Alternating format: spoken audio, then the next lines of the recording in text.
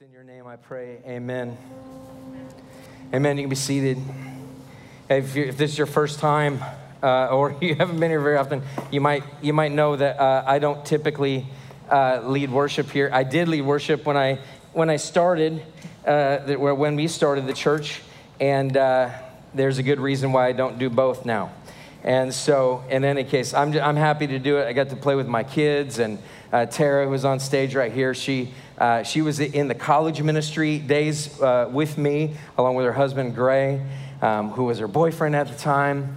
And so that was kind of nostalgic a little bit and fun. So I'm glad that you're here, and thanks for coming this morning. We've been talking over the last several weeks just about languishing, and I feel like the Lord has something here in this passage for us.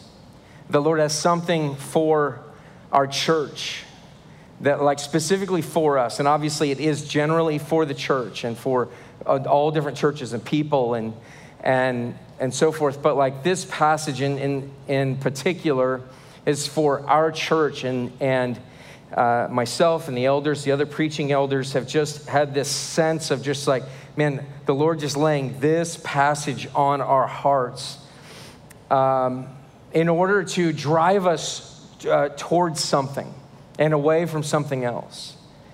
And really, let me just repeat some of the things that I've said, because it sounds like people come to church between 1 and 2 times a month now. And so you'll forgive me for repeating it, because maybe you didn't hear it the last couple of weeks. And so I was reading an article in the New York Times, and it basically said the blah you're feeling is actually called languishing.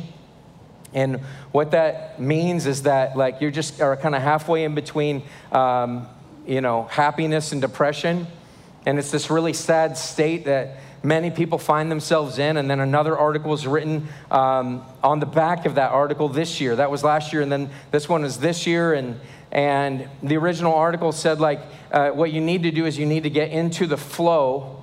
And the way that you get into the flow to get out of languishing, to get out of this kind of middle ground of just like, I'm not excited, but I'm not depressed, or I'm just kind of in between. The way that you do that is you do a word game or a late night Netflix binge.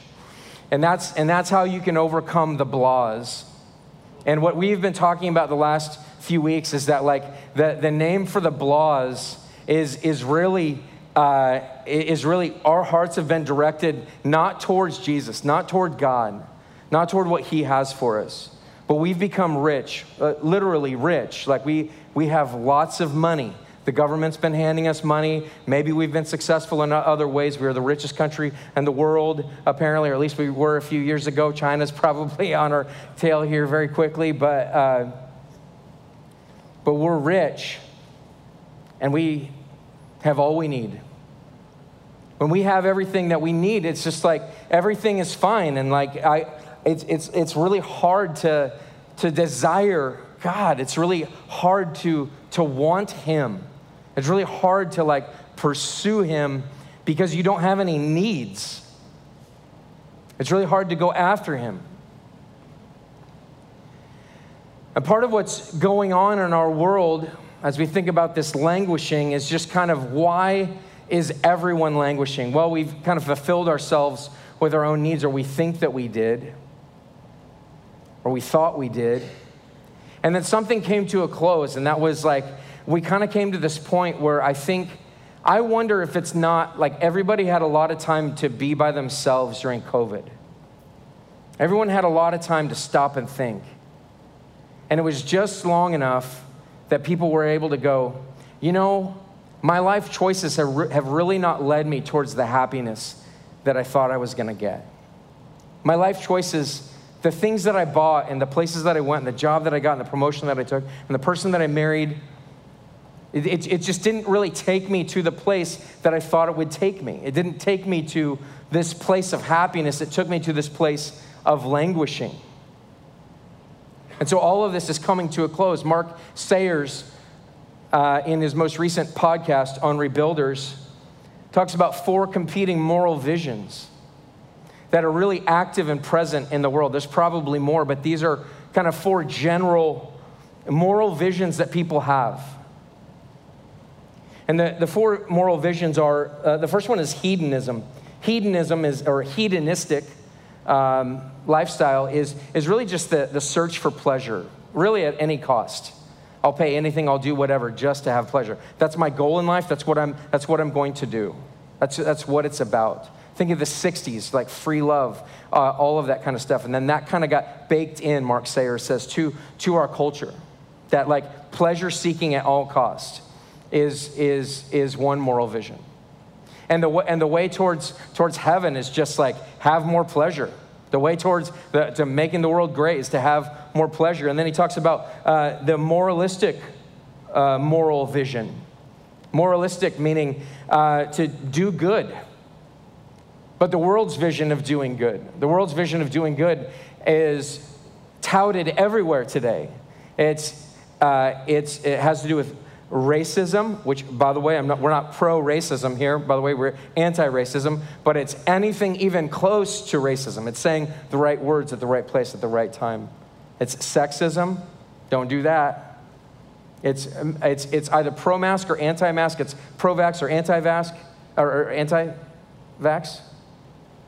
It's doing good. It is. Now we have moral police that are like, you said that, or you did this one time when you were in high school. And then there's the therapeutic, which is like everything must be about creating peace for me. Like the government's job is to create peace for me. And if you threaten my peace, if you threaten my well-being, if I don't have a safe space to be, or if you say something in your sermon that upsets me, then there's big problems. So everybody just needs to bring me peace. That's the therapeutic moral vision. But then there was the nihilistic moral vision, which is everything's broken and corrupt and it just stinks. Why not just escape?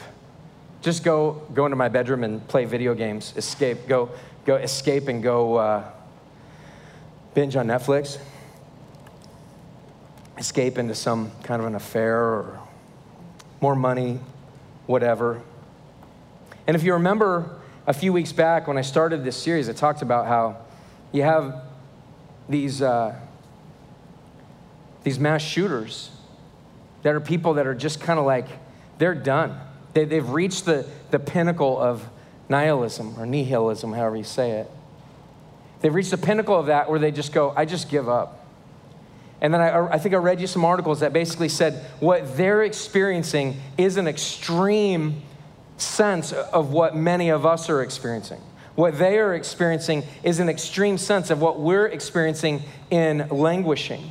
If you are languishing, if you are in this place where you're like, I'm not happy, but I'm not sad, I'm just kind of like in this blah moment, what they're doing. And so we have all of these moral visions that have made promises. And the promises were, if you say the right thing, if you seek pleasure at all costs, if you make sure you have experience peace and demand that the government do that for you and all of your friends and all of your people, if you do these things, then everything will be fine. And then we got to this place where we just go, wait a minute, it's not working. It's not working for me. It's no longer doing it.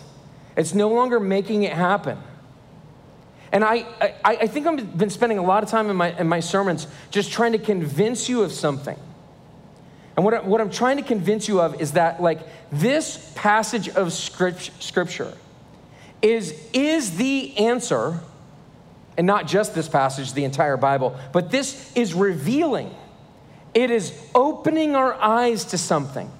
And that is that all of these other hopes, all of these other moral visions that are competing, which is why we have all the infighting and everything, because this vision is clashing with this vision, and everyone's finally just like, man, everything stinks. But what this passage brings you is a new moral vision. It brings us a new moral vision.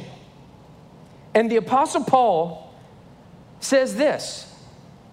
He says, I'm praying that the God of our Lord Jesus Christ, in verse 17, the Father of glory, may give you the spirit of wisdom and of revelation in the knowledge of him. I just want you to know, I want you to have this spiritual sense. And church, here's what's been happening. We have a worldly sense, and we try to stamp God on that.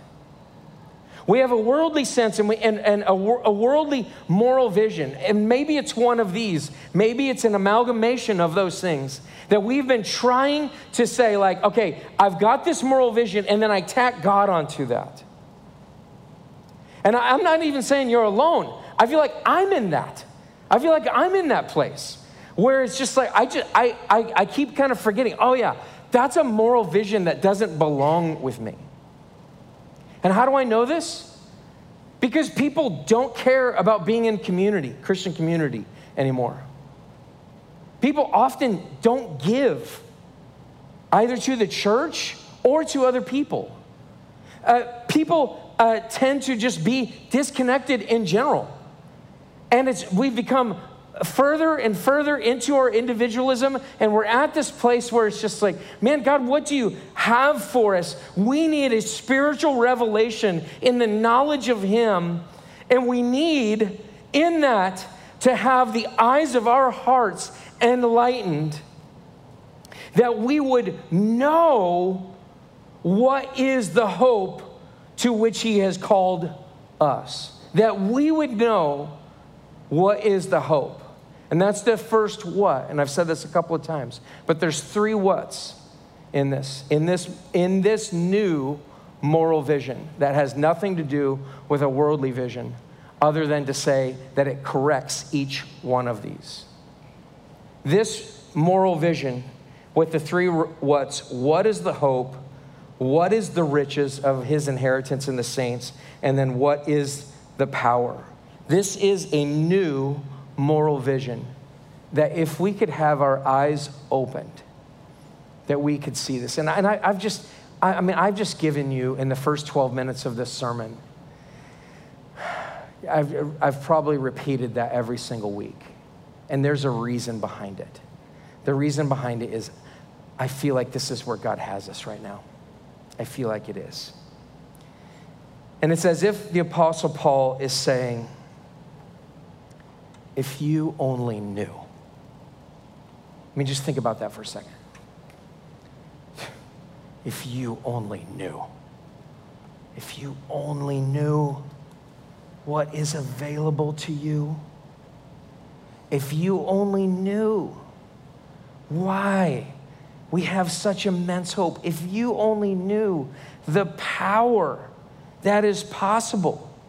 If you only knew what was there, what was under the hood. If you only knew the source that is already there. It's not like, I'm not asking God, hey, God, give me power. It's God is saying, I gave you power.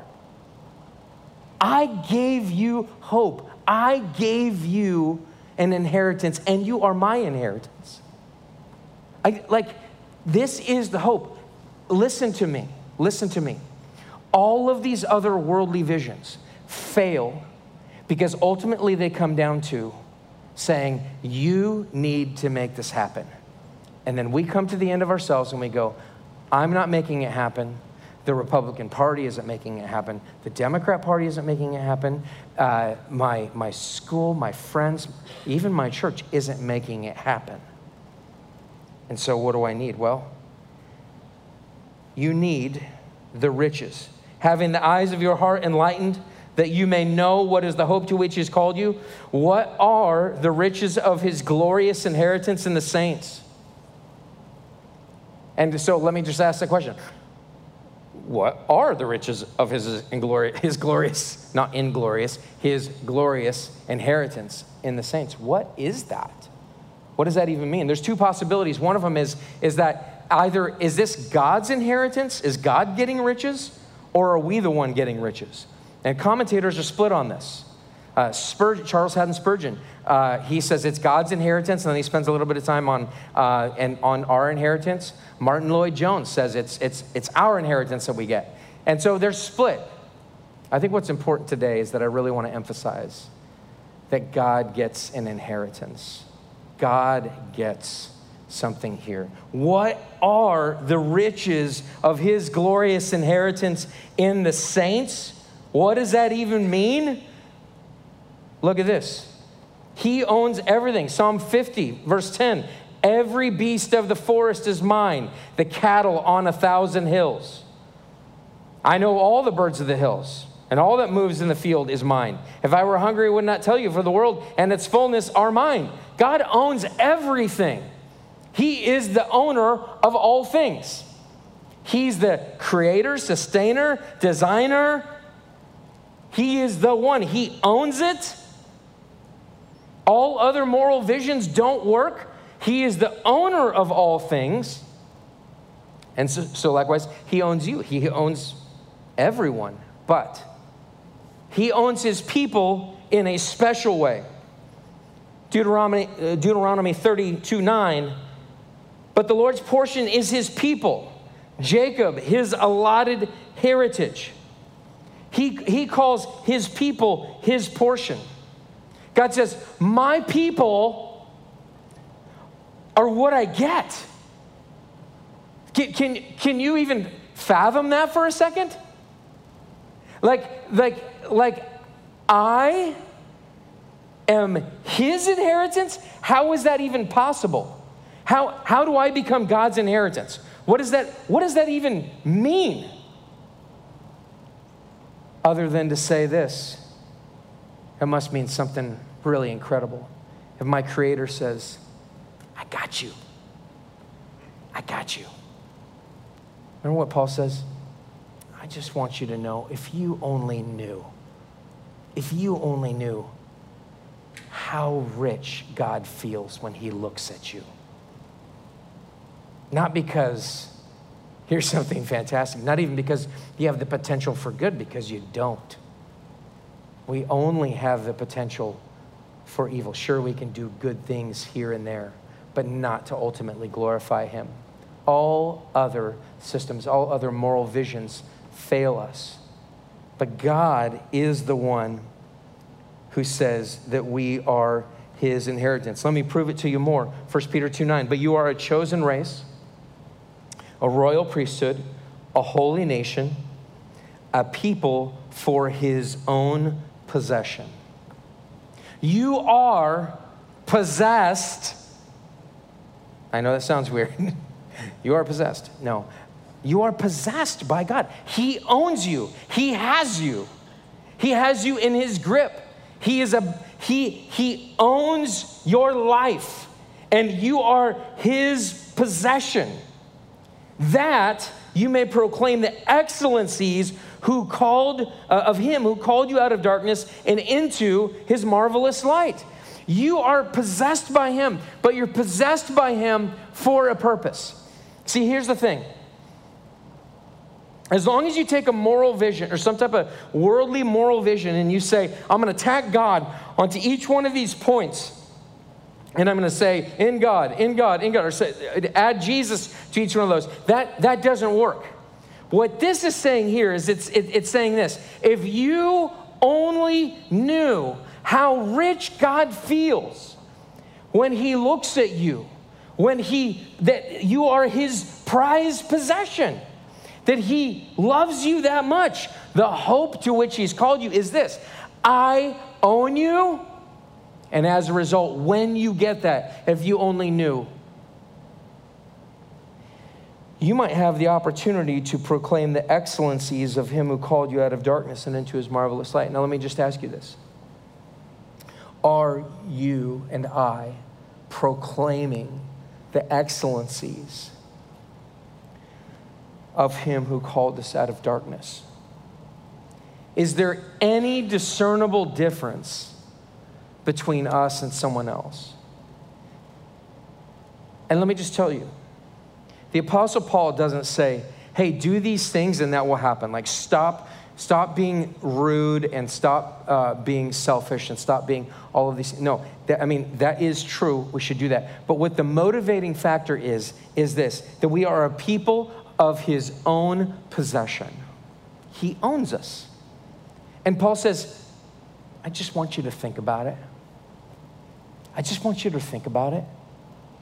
Let me ask you something. When's the last time you thought about it? Paul says, I want to give you three things: the hope, the riches of his inheritance in the saints, and the power. I'm going to give you those three things. Those three things are what I want you to know. And I just want to ask you, and I want to ask myself, have we spent any time contemplating that? Man, God owns me.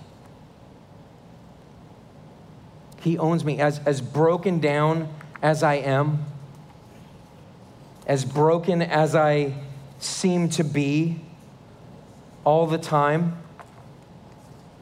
he owns me. And how did he get me? 1 Corinthians 6:19, or do you not know that your body is a temple of the Holy Spirit within you, whom you have from God? You are not your own. You were bought with a price. So glorify God in your body. Like the glorification of God, like walking around glorifying God and the way that we act in our presence in our work or in our families or those kinds of things, like that kind of presence is driven by the fact that like I am not my own. I don't own me. I do not own a moral vision. God has a moral vision for me. And the only thing that's lacking in my life is an understanding of how much hope I have, of the riches that he has bestowed on me and that he has in me, and the power. Like, that's what it is. I'm not my own. I was bought with a price. And here's the thing. He has no buyer's remorse. He does not sit and go, man, I shouldn't have bought that person because they're still struggling in ways that like everybody else doesn't seem to struggle. They struggle in that way. I should have made a different purchase. God does not have buyer's remorse. When he looks at you, you are his prized possession. Do you see the hope in that? Do you see the hope? I'm not working for someone's love. I'm not working for someone's acceptance.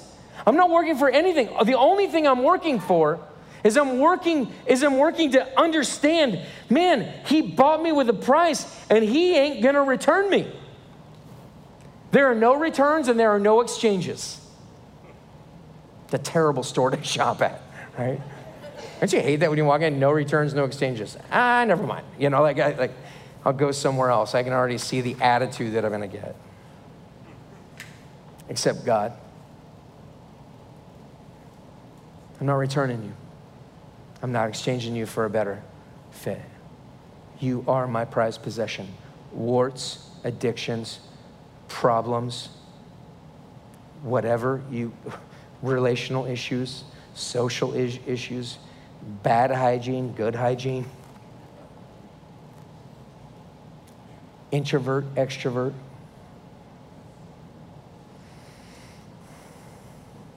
See, when God loves you, you become more lovable. I bought a house one time that was baby blue. It was hideous. Just hideous. I looked at it and I was like, this thing is so bad. I'm not gonna make an offer. And so this is like in 2009.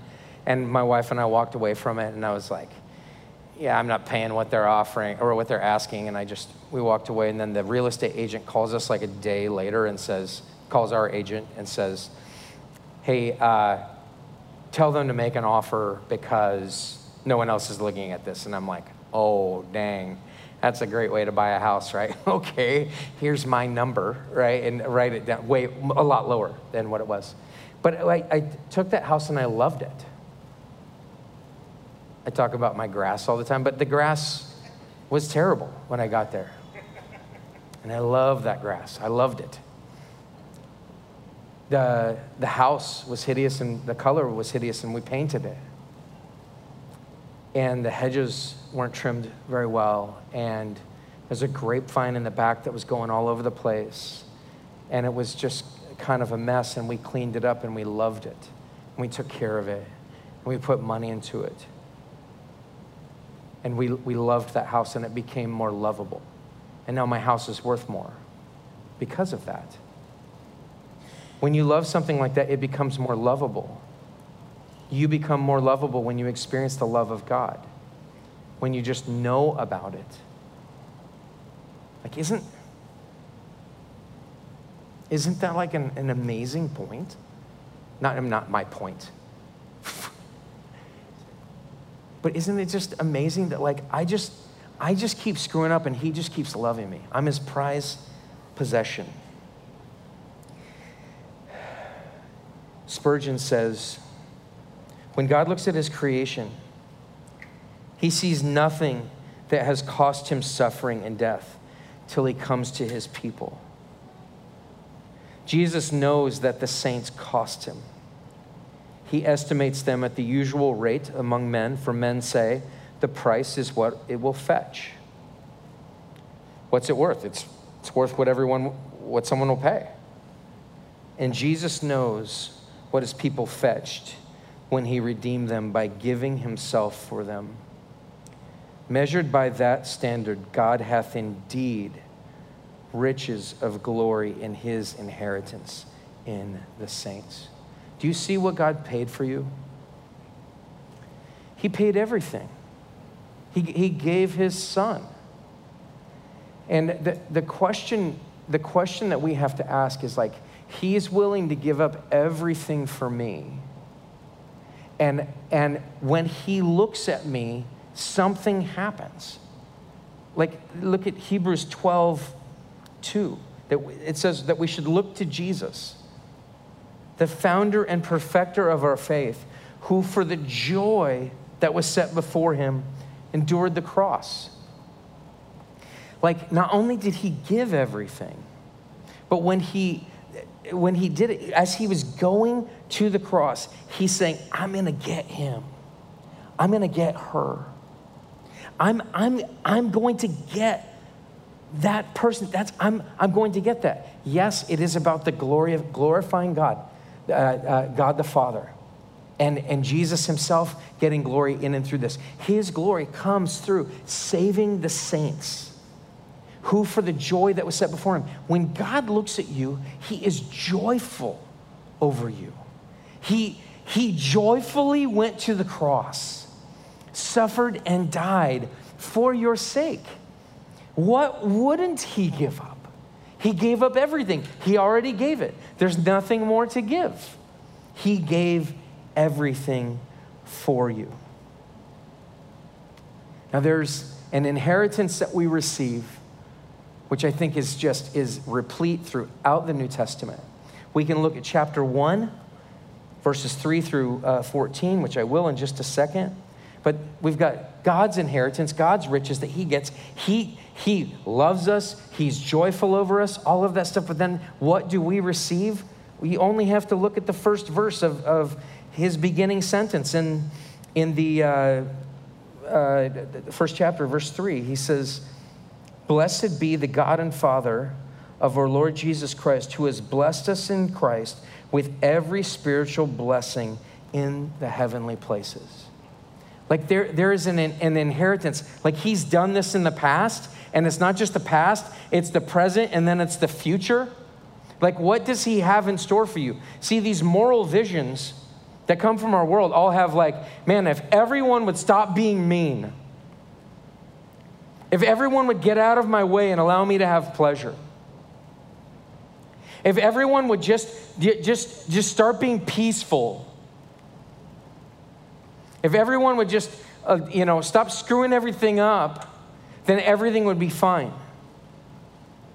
The moral vision that God has for you is rooted in this hope and in the riches and in the power. But it comes to life in this inheritance of, like, this is what you get. You get God. I think it's Francis Chan a few years ago that wrote a book and says, or maybe it was a sermon, I can't remember. He said, what do you get for following Jesus? You get Jesus. And the sad fact is that there's so many Christians who say, oh, good, I got Jesus. So I got that going for me. Now, how do I get everything else?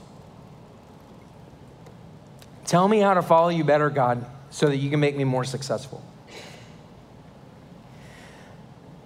And this moral vision leads to something else that is far better, 1 Corinthians 2:9. But as it is written, what no eye has seen, nor ear heard, nor the heart of man imagined, what God has prepared for those who love him. Just contemplate that for a second. What no eye has seen, nor ear heard, nor the heart of man imagined, what God has prepared for those who love him. God thinks really highly of what he's preparing for you. Have you contemplated it? Have you spent time on it?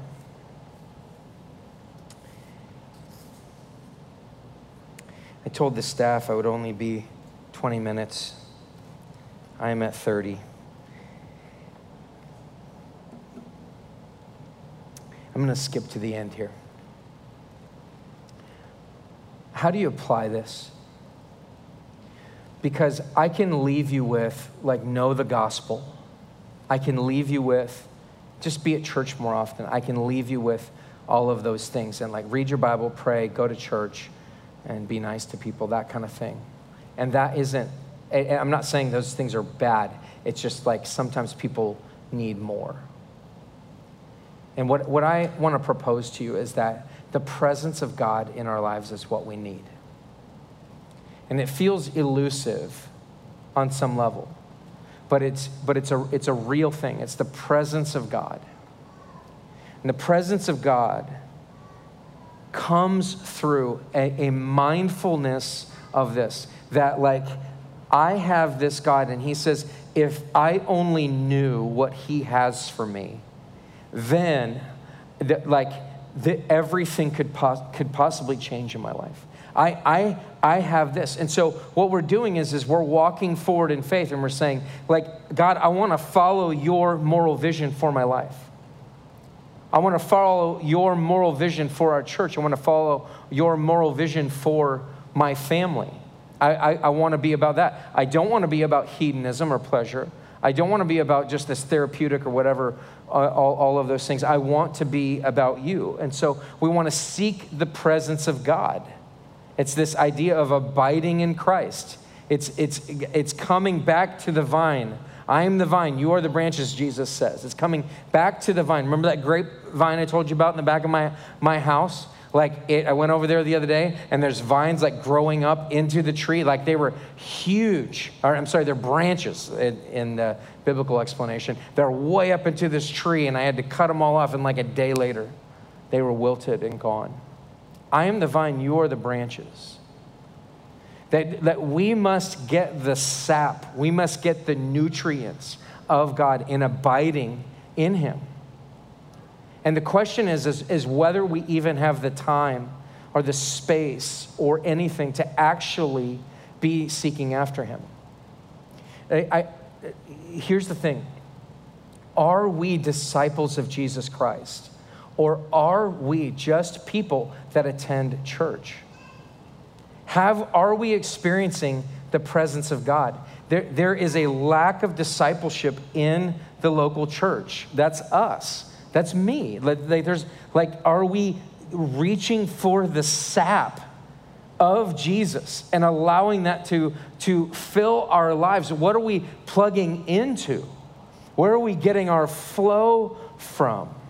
And I just want to tell you that we are distracted. I mean, I think this is almost cliche at this point, but between our phones and the streaming services and all this stuff, I don't know that we have time to actually sit and think.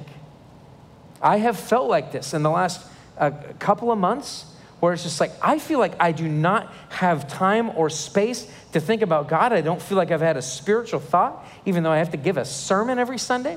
And it's man, I've had to be really intentional recently. And even at that, it's just I still feel a little out of sorts. And it's man, God is calling me to a greater sense of discipleship, a greater sense of, God, I want your presence in my life. I want your presence. I just want you with me. I want to know the riches of your glorious inheritance in the saints. I want to know what is the power that you have available to me that's already there. I want to know. And a long time ago, there was a counselor that I had gone to see, and he talked about a thing called mindfulness.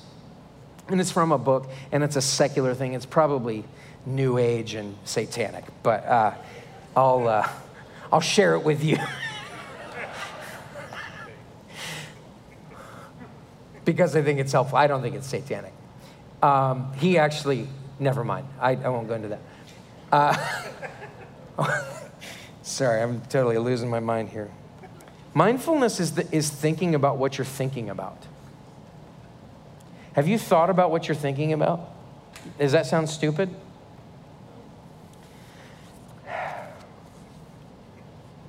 So I have to get up earlier than anybody else in order for me to just have time to be able to think. I don't know what happens. It's like if my phone rings, if I know that other people are awake, something like that, it's just like, that has been the best time that I've had recently. My wife and I and our kids were in Bend. We both got up, went to separate rooms a few times, and I just sat there just kind of studying the Word, getting ready for this sermon, yes, as well. But I had time to sit there and think about what I'm thinking about. What's stressing me out? What am I hoping for? What's my vision for my kids? How are my kids? Praying for my kids, praying for my wife. God, what do you want to say to me? What are you trying to say? Do we have time like that? If you don't have time like that, you cannot experience the presence of God in a meaningful way. I'm not saying that God won't meet you in the middle of chaos and stress. He will do that. But I just want to say that seeking for the presence of God, us becoming disciples of Jesus Christ in a really distinct way, is dependent upon us getting time to think about what we're thinking about, saying, and pulling apart our heart and just saying, what is my vision for my life? I'm not talking as loud today. I'm talking slowly. I'm talking quietly. And the reason is because I just want to ask you, like, are you processing? What are you hoping for? What do you want? What is motivating you? What are the desires of your heart? The scriptures say, you will seek me and find me when you seek me with all your heart. Am I seeking after God? Do I have any desire for him? So it's mindfulness. It is going to a desolate place as Jesus did. Because when you're in a desolate place, it's like everything gets shut off. And the desolate place has got to be in a quiet place with the phone off or just silenced or whatever, just out of your view, and just sit and think. And the way to begin your thoughts on that is to just read the Word of God. How should I pray? What should I be praying about? You know, the Psalms are fantastic. I delight to do your will. Psalm 40, I delight to do your will, oh my God. Your law is within my heart. I have told the glad news of deliverance in the great congregation. Behold, I have not restrained my lips, as you know, O Lord. I have not hidden your deliverance within my heart. I have spoken of your faithfulness. How do I pray? How do I talk to God? I just like opened my Bible. I didn't plan to talk to you about that. What did that just tell me? It's directing my heart to say, your law is in my heart. I want it there. God, I long for it. I want it. And it's praying the Psalms. It's talking to him. I've been reading in Hebrews lately. And Hebrews 4, 5, 6 through 10 in there. And I'm just kind of like, it's just like churning things up in me. It's just churning things up where I'm just going, man, it's been a while since I've read the book of Hebrews. And so I was just like, man, it's just like, I kind of sometimes go to the Word thinking like, man, I always read the Bible. It's my job. I have to do it. So I'm like, am I going to get anything out of this? Because I'm not doing a sermon. You know how hard that is?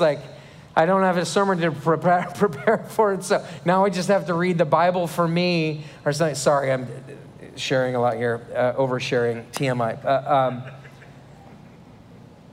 But it's just like God just works. He just works in that. I just want to leave you with that. He's going to renew your mind. He's going to replace the worldly vision that you have with his vision. He's going to show you that he wants you to have pleasure in him. He's going to show you that he wants you to do good according to his word, not according to the worldly vision of that. He wants you to have peace. He wants you to have hope instead of nihilism. And so can we go to the Lord's table and